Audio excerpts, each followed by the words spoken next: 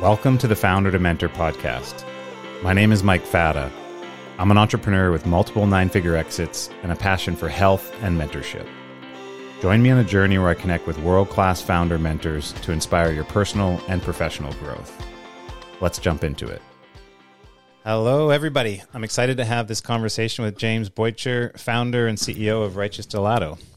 Welcome to Founder to Mentor, James. Thanks for having me. Great to be here. Can you start us out with an intro on yourself and Righteous?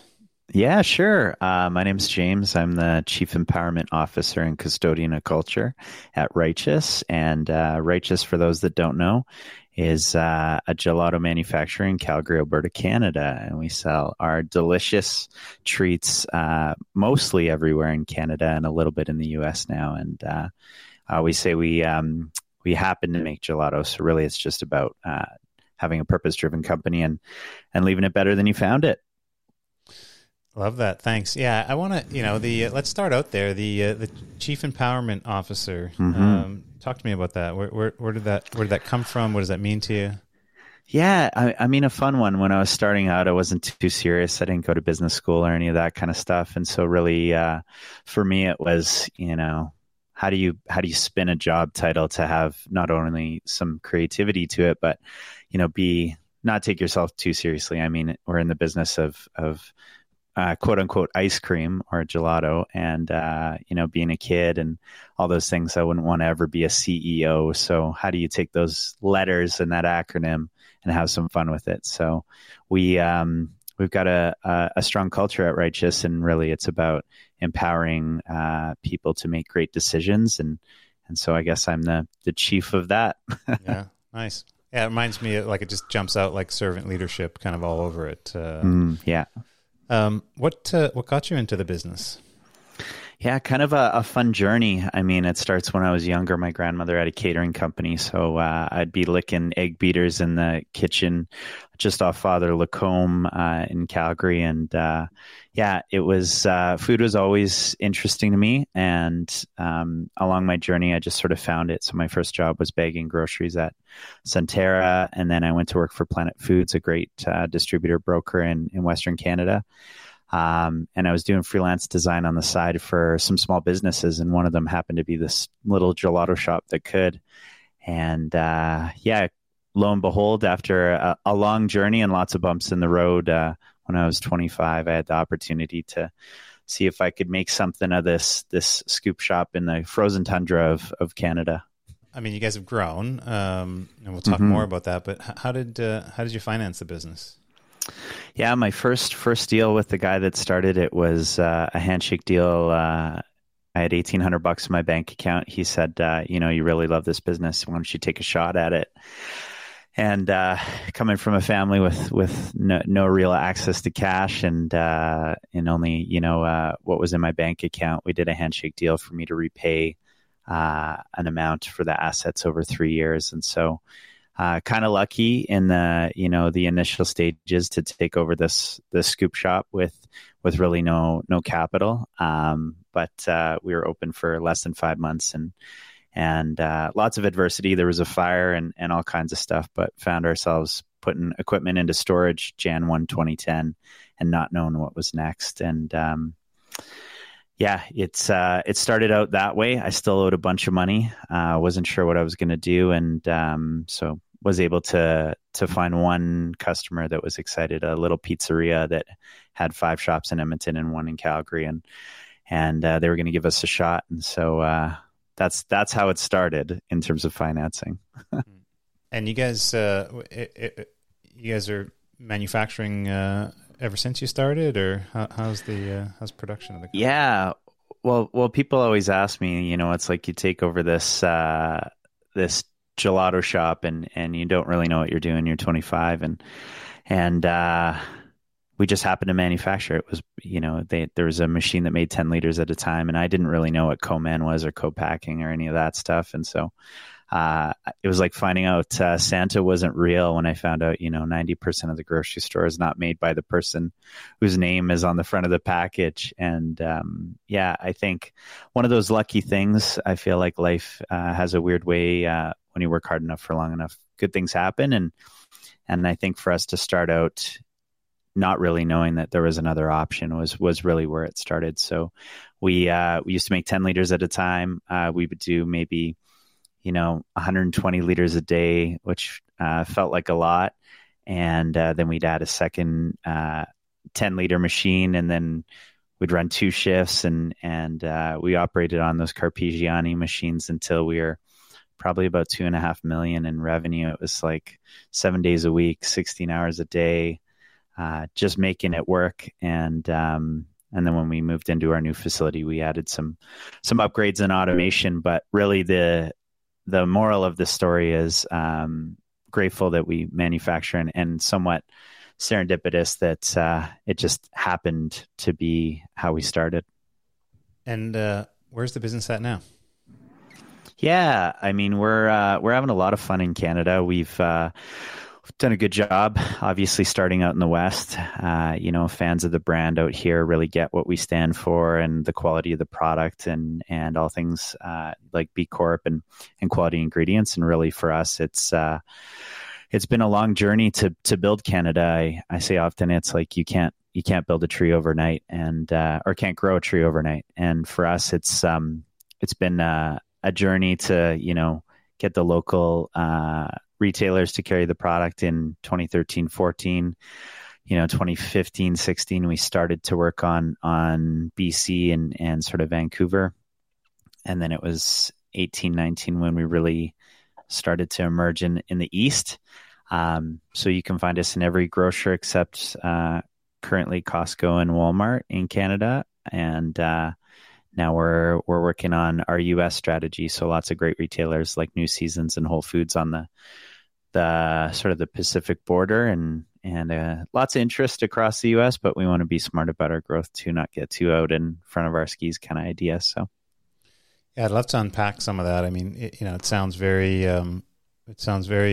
smart and logical, the approach, like, the home market, Western Canada, Eastern Canada, and then, attacking just the Northwest in the U.S., kind of getting outside there. But it's something that a lot of founders struggle with. But, just your thoughts on how you, did you have that approach right from day one? How have you learned about kind of thinking about a regional expansion approach?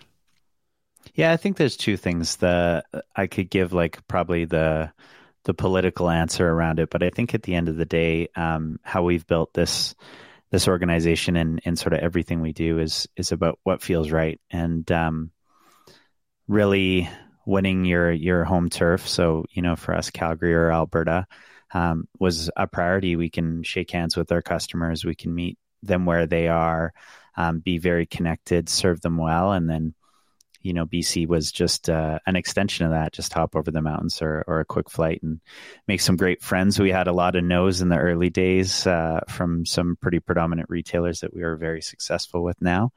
So I think two parts was, sticking to that strategy, which really at the time wasn't a strategy. It was just sort of how it was happening.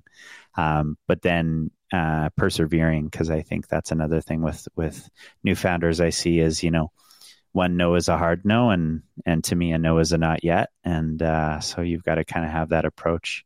I think as we grew towards central Canada, so Ontario, and then to the east, the Maritimes, it was harder to be connected with our fans, and we found a way through social and different ways of connectivity to be excited. And every trip I get out there, I love to visit stores and try to convince somebody in the aisle that, maybe Righteous is better in their basket than one of the big guys, and thank them for their support. But I think, in this industry right now, there's the grow fast and sell.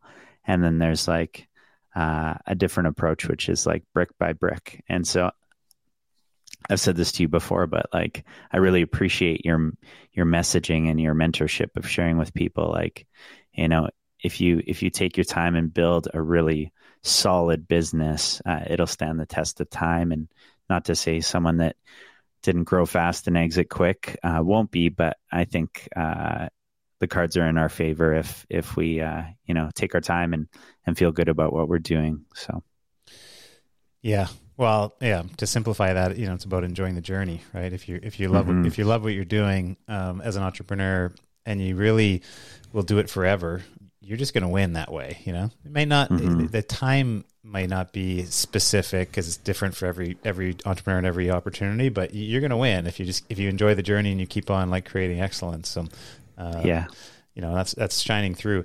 I'd love to, you guys are ice cream. Like, how do you handle the seasonality of the business, or do you have any recommendation for founders that are in kind of seasonal items that have made you guys stronger or enabled the growth?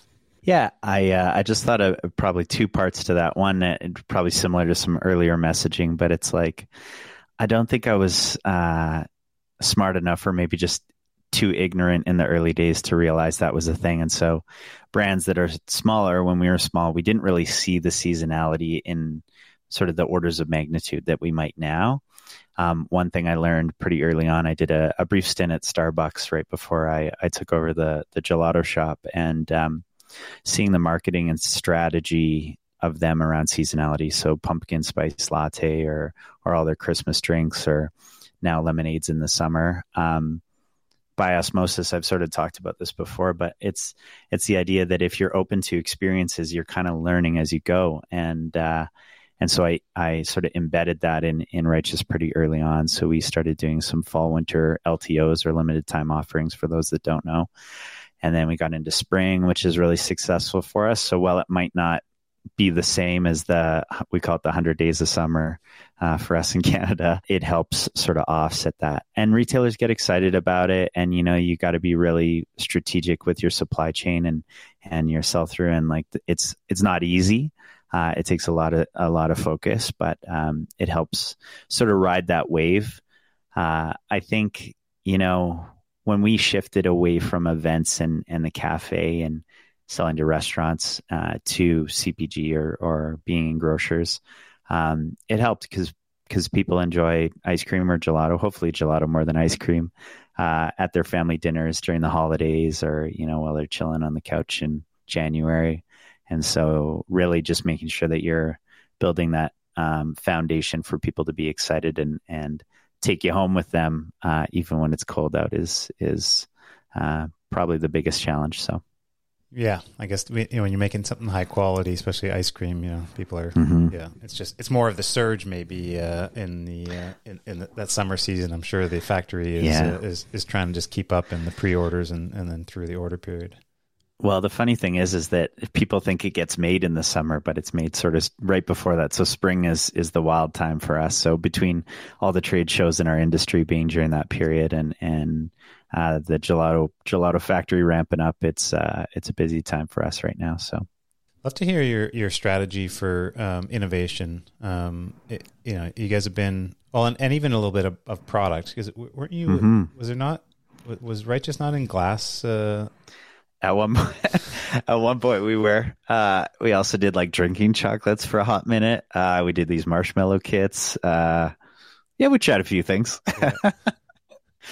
I remember seeing and thinking, you know, ice cream's a tough business. Frozen is a tough business. You know, ice cream as part of that. You know, and then ice cream in glass containers. You go, that's a special super niche. Right there. Yeah. Yeah, like I said, maybe dumb enough at certain points that got us to where we are today, because there wasn't enough awareness, which I think is actually a bit of a beautiful thing at times. But the glass was, it was really our LTOs. We wanted them to be sort of super special, and that was really the intention around the glass. Most people thought the glass would just shatter when you fill it, but because it's already frozen when it's going in, it doesn't. However, if a retailer, whoever's stocking the shelves is maybe got slippery gloves, you got a bit of a mess on your hands, unfortunately. Same as spaghetti sauce, but freezing, I guess.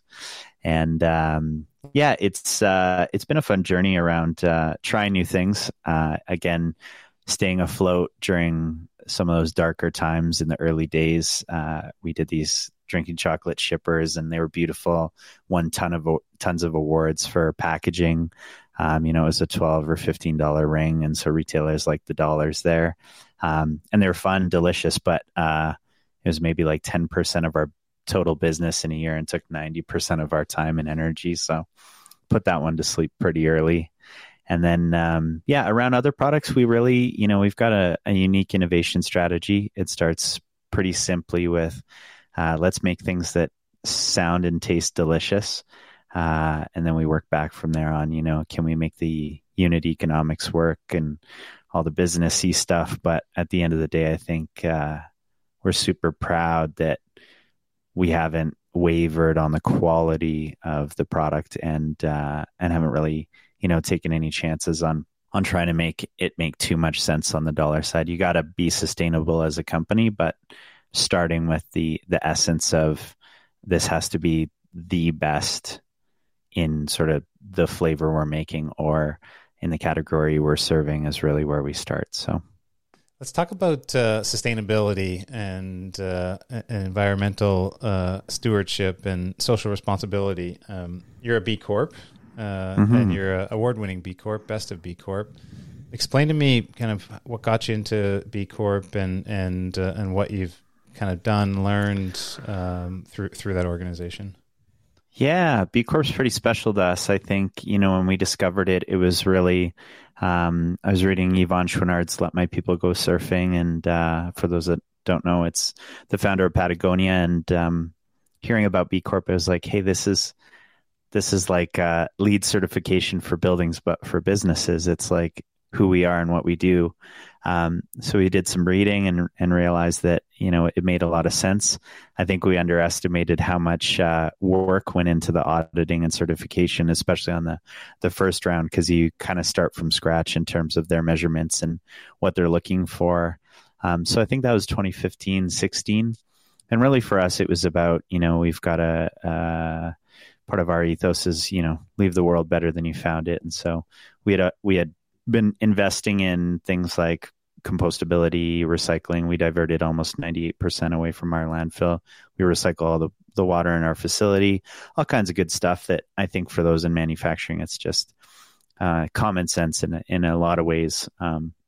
So yeah, went through the certification, got our first score, which was 86, and you got to get 80 to make the cut. And so we were super proud of that. And then we went through our recert in 2018-19 and we got 111, and Ben & Jerry's was 110 at the time. So it was like, got them by one.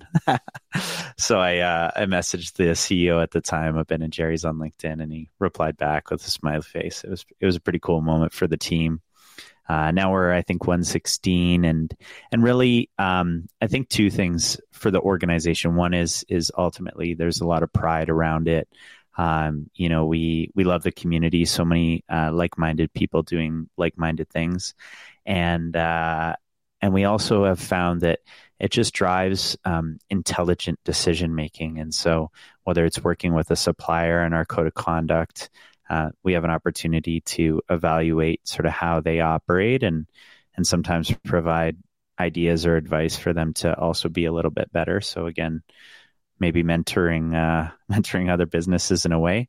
And then being in a position where, decisions being made in the organization automatically have that way of thinking. And so even when we're deciding on shipping and lanes and how to get one thing from one place to the next, and, there's ultimately some financial benefit when you're strategic that way, but it also creates that outcome of hopefully preserving some of the planet in the process. And I just think, we say how you do anything is how you do everything. And so when you do this within your business, you ultimately impact and affect change with people in their personal lives. And so people have shared, they didn't know much about this stuff, and now something as simple as knowing what bin to put it in is a win, So yeah.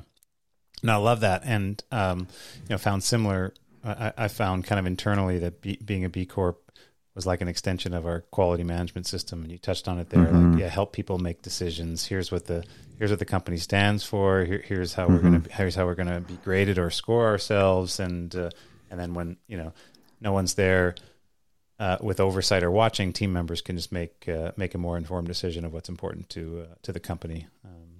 Yeah. And then, agreed. And then I think over time, for sure, like B Corps, I know there's been some, maybe negative publicity on some, bad actors, but overall, I think the awareness on social and environmental responsibility, being a B Corp is getting more well known, and consumers want to vote with their dollars, right? Support companies Totally. that are doing the right thing. And I think too, it's one of those simple things. I think there's a sense of belonging for the business and the people within the business. But as people become more aware of it in a consumer sense, it becomes that like almost that stamp of approval, right? Like I know if I see a B Corp logo on a product, I already know so much about who they are. And there's a sense of trust that's automatically sort of transcended there. So, yeah, I totally agree. And it kind of plays into that stamp of approval of, awards as well, and something that I'm a big fan of. But I know you're no stranger to winning awards over your entrepreneur journey here. I guess what is that? Putting yourself out there in that way in the first place. Was that normal for you? Did you have to kind of work yourself up there, and then maybe talk to us about some of the awards that Righteous has won? Because I know that we share a couple in common anyway. Yeah. I think early days it was more so people saying you should go for this, or you're the right business for this. So something like emerging brand in Calgary to small business of the year to, you and I relate on the EY stuff and doing some work there together. Generally, I think it's been someone tapping us and saying, you should do this. That's put us in a position where we say, okay, this is important. And then I think what comes of that is something like Great Places to Work, or things that require sort of recertification or reapplying. Become sort of part of your DNA. So it's like, just re-upping on those important things. I think the biggest thing for me when we do those things is, again, back to the team and the pride that comes with, winning. When we were kids, we used to, compete in all kinds of things. Whether it was, outdoor sports day or like playing on teams, and whether it was getting a ribbon or a pat on the back for excellence. The team, enjoys that feeling as adults, and we, I'm sure you get it already, but, try not to take ourselves too seriously, have a lot of fun.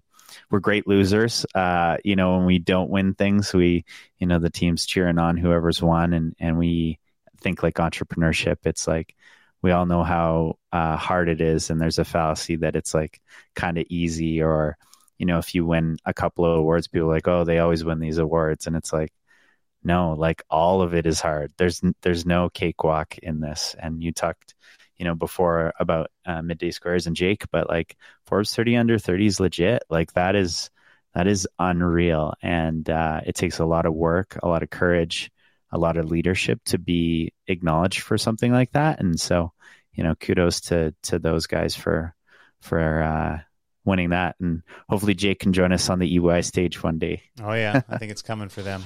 Yeah, and for anyone that's listening doesn't know, that's Ernst & Young. EY does the Entrepreneur of the Year, which James and I both won a couple of years apart, and then we both had a chance to be on the judging panel together and offer the award to some other great businesses.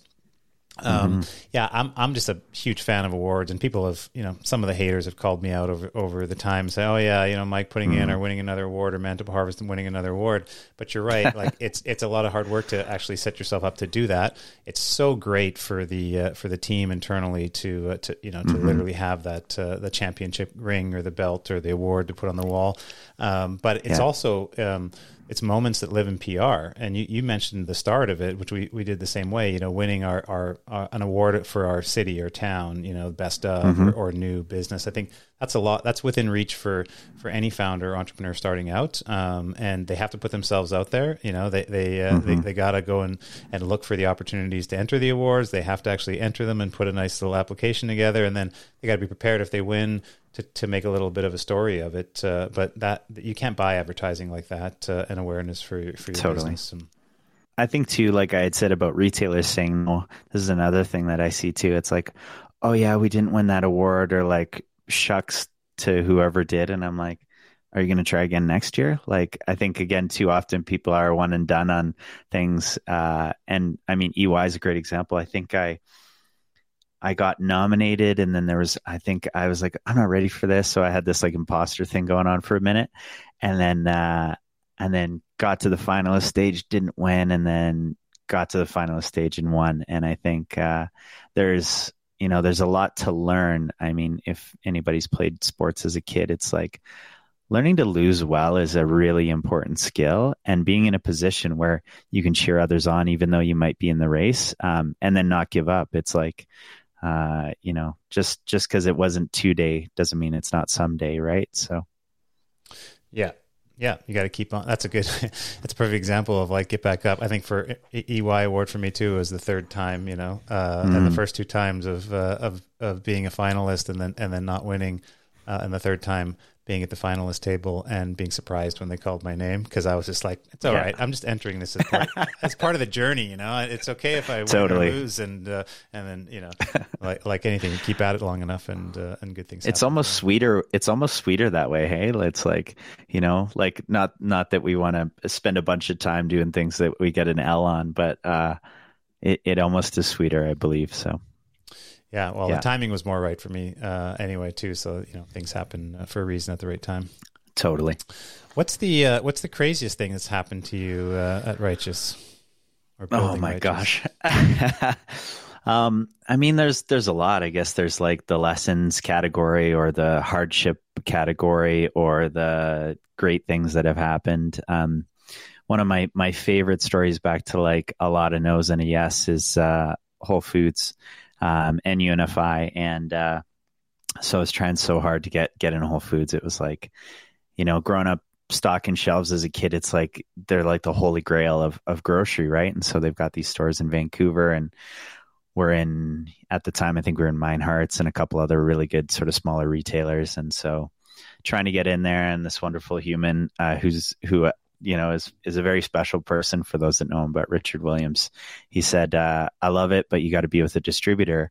And we didn't have a distributor. So I was like, who do you recommend? And he says, UNFI. And I'm like, okay, so look up UNFI, figure out what's going on, get in contact. And I guess at the time, some people that are friends now that were there at this time said they used to like vote on products like a democracy. Like they'd sit around a table and everybody that worked there would be like, maybe we should list this. Like there wasn't really data driving these decisions, which is awesome. But they're like, we don't need another ice cream, or like it's winter, or like, so I got like 4 or 5 no's, and I was just like, oh my God, how am I going to crack the code on this? So, a long story, but a short one, helped bring food trucks to Calgary, and we used to do stuff with WestJet. So give us these buddy passes. So I got this pass that is like less sort of status than like the bag guy on another airline. So you're like back of the plane, like might miss 10 flights before you get out. Anyways, I get to Vancouver, got some samples. Hopefully they haven't melted yet. End up going to where Whole Foods office is on West 4th, and knocking on this door. And I just want to drop off this bag. I'm all nervous. And I'm like, can you just give this to Richard? And the guy's like, I am Richard. I'm like, oh, shoot, I wasn't ready for this. And so ended up giving this to Richard. He invited me in, and he's like, what's up with UNFI? And I was like, man, it's like they won't give me a break. They keep saying no. And he's like, okay, let me talk to them. So Richard was instrumental in not only our Whole Foods accomplishment, but in UNFI. And now we're one of the sort of top performing brands with UNFI. We're number 1 in the category in Whole Foods Canada. All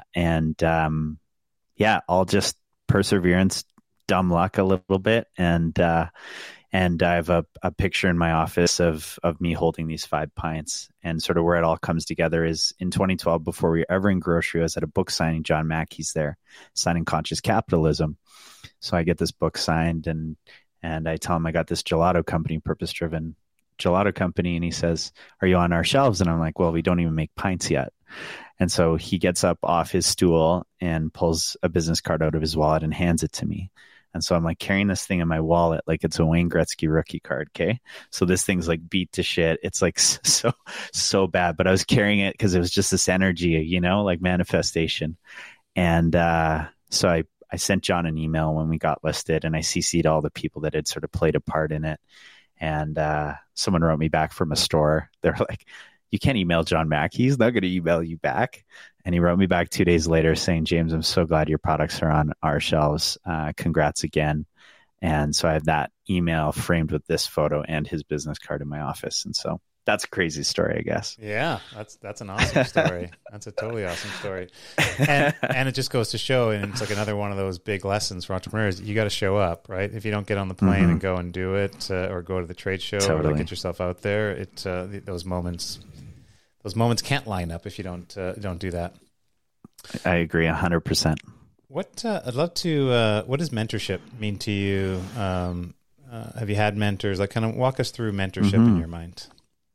Yeah, I mean, it's a fascinating thing. I think that I mentor some people. I have some mentors, and in both relationships, I think it's very much a two-way street. So when I'm mentoring somebody, I learn a lot from the questions they ask or the answers I have to give. There's a lot of humility in it. You realize things you don't know that maybe you want to know better. And then I think when I speak to mentors I try to offer up, what I do know or that they're asking about. So, we touched on it earlier, but being a big culture guy and really about, building a company that at the essence is, build a company you'd want your mom or dad to work for. I have a chance to share those lessons and experiences from a bit of again, that ignorant sort of place with them. So I think mentorship is essential, whether you're playing sports. Like I think early on I said something like, even Tiger Woods has a golf coach. Like there isn't being above learning. And when you can have a relationship that is respectful, like I'm sure you get I'm sure I did this to you at one time. It's like, hey, can I have your time for free? And you're like, well, we could chat for a quick minute. But making sure that there's value on both sides of that. For those listening, like pet peeve is like, can I pick your brain? It's like, no one's a zombie here. That sounds like really sort of crass, but like, if you have the time, and then I think for anyone that's seeking mentorship, like realize that you are dealing with someone's very valuable time. Don't be late. Don't mess it up. I had a hard lesson early on. I was late for a breakfast at 6:30 with a guy named Mogan Smed. And it was a one and done. He went, I was late. I just met my wife. It's like a crazy story about that too. But being late at that taught me a lot about never wasting other people's time. And Mogan's and I connected on a flight a couple of years ago. We had a good laugh about it. But I'm sure you got a few of those stories. Yeah, no, that's a good share. And for sure, I think the lesson, I love mentoring, even if it's a quick chat, but when I started putting myself out there, over the last number of years, it's become so much that I just don't have, I couldn't fulfill all the time people are asking for by for sure, by tenfold. But you're right, saying like, hey, can I pick your brain? I'm most interested, I've learned, of like helping people that are helping others. And so instead of saying like, hey, can you help me? Some kind of intro of like, here's what I'm doing to help others. And like you could boost that, cause it is all mentorship is a two-way street. You can't just be on the ask. If anything, I think being on the give, if you're going to be on one side, just be on the give side, and you can't go wrong on that. If you're always on the ask, you're going to have problems. You got to at least balance the kind of ask and give.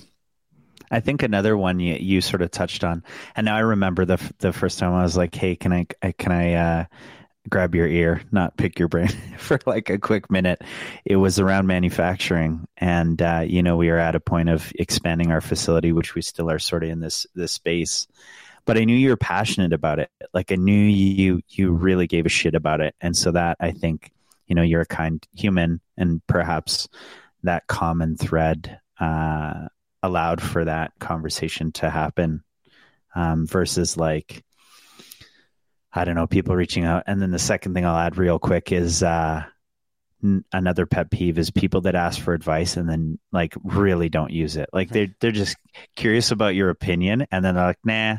It's like, I mean, you don't have to take all the ideas someone shares with you, but I really think like watching somebody repeat mistakes over and over after you've been like, hey, we chatted about this and it's going to implode, kind of idea. So Yeah. Yeah, no, that's actually one of my no-goes or pet peeve. It's kind of like saying, someone wants to get healthy and you show them how to go to the gym and work out, and they don't take any of your advice, and then they're still complaining about not being healthy. You're like, yeah, okay, you need some different kind of support that maybe I'm not best to help you out with. Yeah, don't have that certification. Yeah. Yeah. Do you have any productivity tools, habits, routines that you believe are an integral part of your success that other founders should be thinking about? Yeah, there's a handful for sure. I think being able to. My wife calls me optimize prime, and it's this idea. Mandy always says, it's like, I'll take things and find a sort of a more efficient way to do it. And so everything from, when we were starting this chat, it's like, I don't have any notifications or alerts on, because that's somebody else trying to interrupt the work that I'm doing. And while I'm here to serve my team. So here's another one is, if you look on my phone or my computer, my email is somewhat hard to get to, but my Slack is front and center. And internally, we only use Slack. So it's like forbidden to email internally. And really this allows for me to prioritize the team over outsiders, we'll say. Morning routine's a big one. I think that's big for you too. It's like, getting off to a good start is really important, which really ultimately I think starts with the evening routine. But being, committed to that, no phones, keeping the phone out of the bedroom. These are all like simple things I think people have talked about a ton. Always learning. Like there are times where I sort of have to take a time out on learning, whether it's podcasts or Audible or listening to books. And, I enjoy it, but you kind of need time to process it. And in fact, this year I've taken a bit of an approach in my reading goals is, where's I think there's 24 books on my list, but 6 or 7 of them are books I've already read. And I want to sort of reinstitute that knowledge. So not just like reading it to say I completed the task, but also being like, how do you take that to the next level?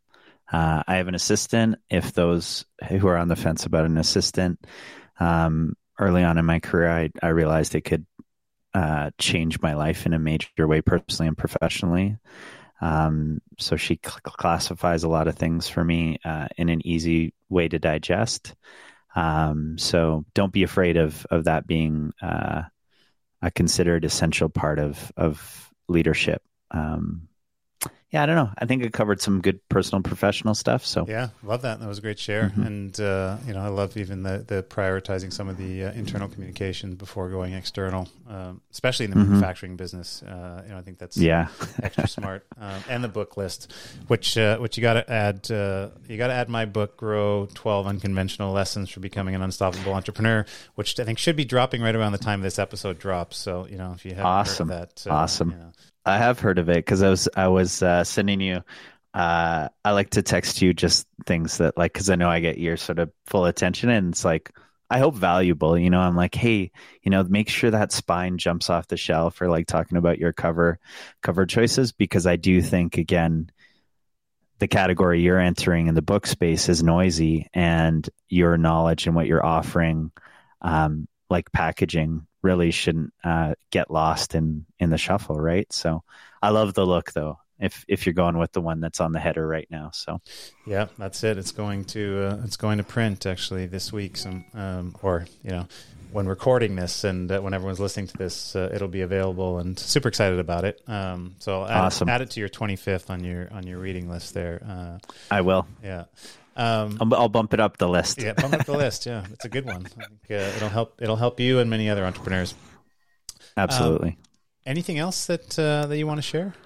Yeah, I think it's always great to connect with you. I really appreciate as I alluded to before, that in a very trendy, noisy world right now, which is food CPG, there is a lot of advice and knowledge to gain by listening to people that have done it right and been there before. I know you had Ian Walker on. I love the guy.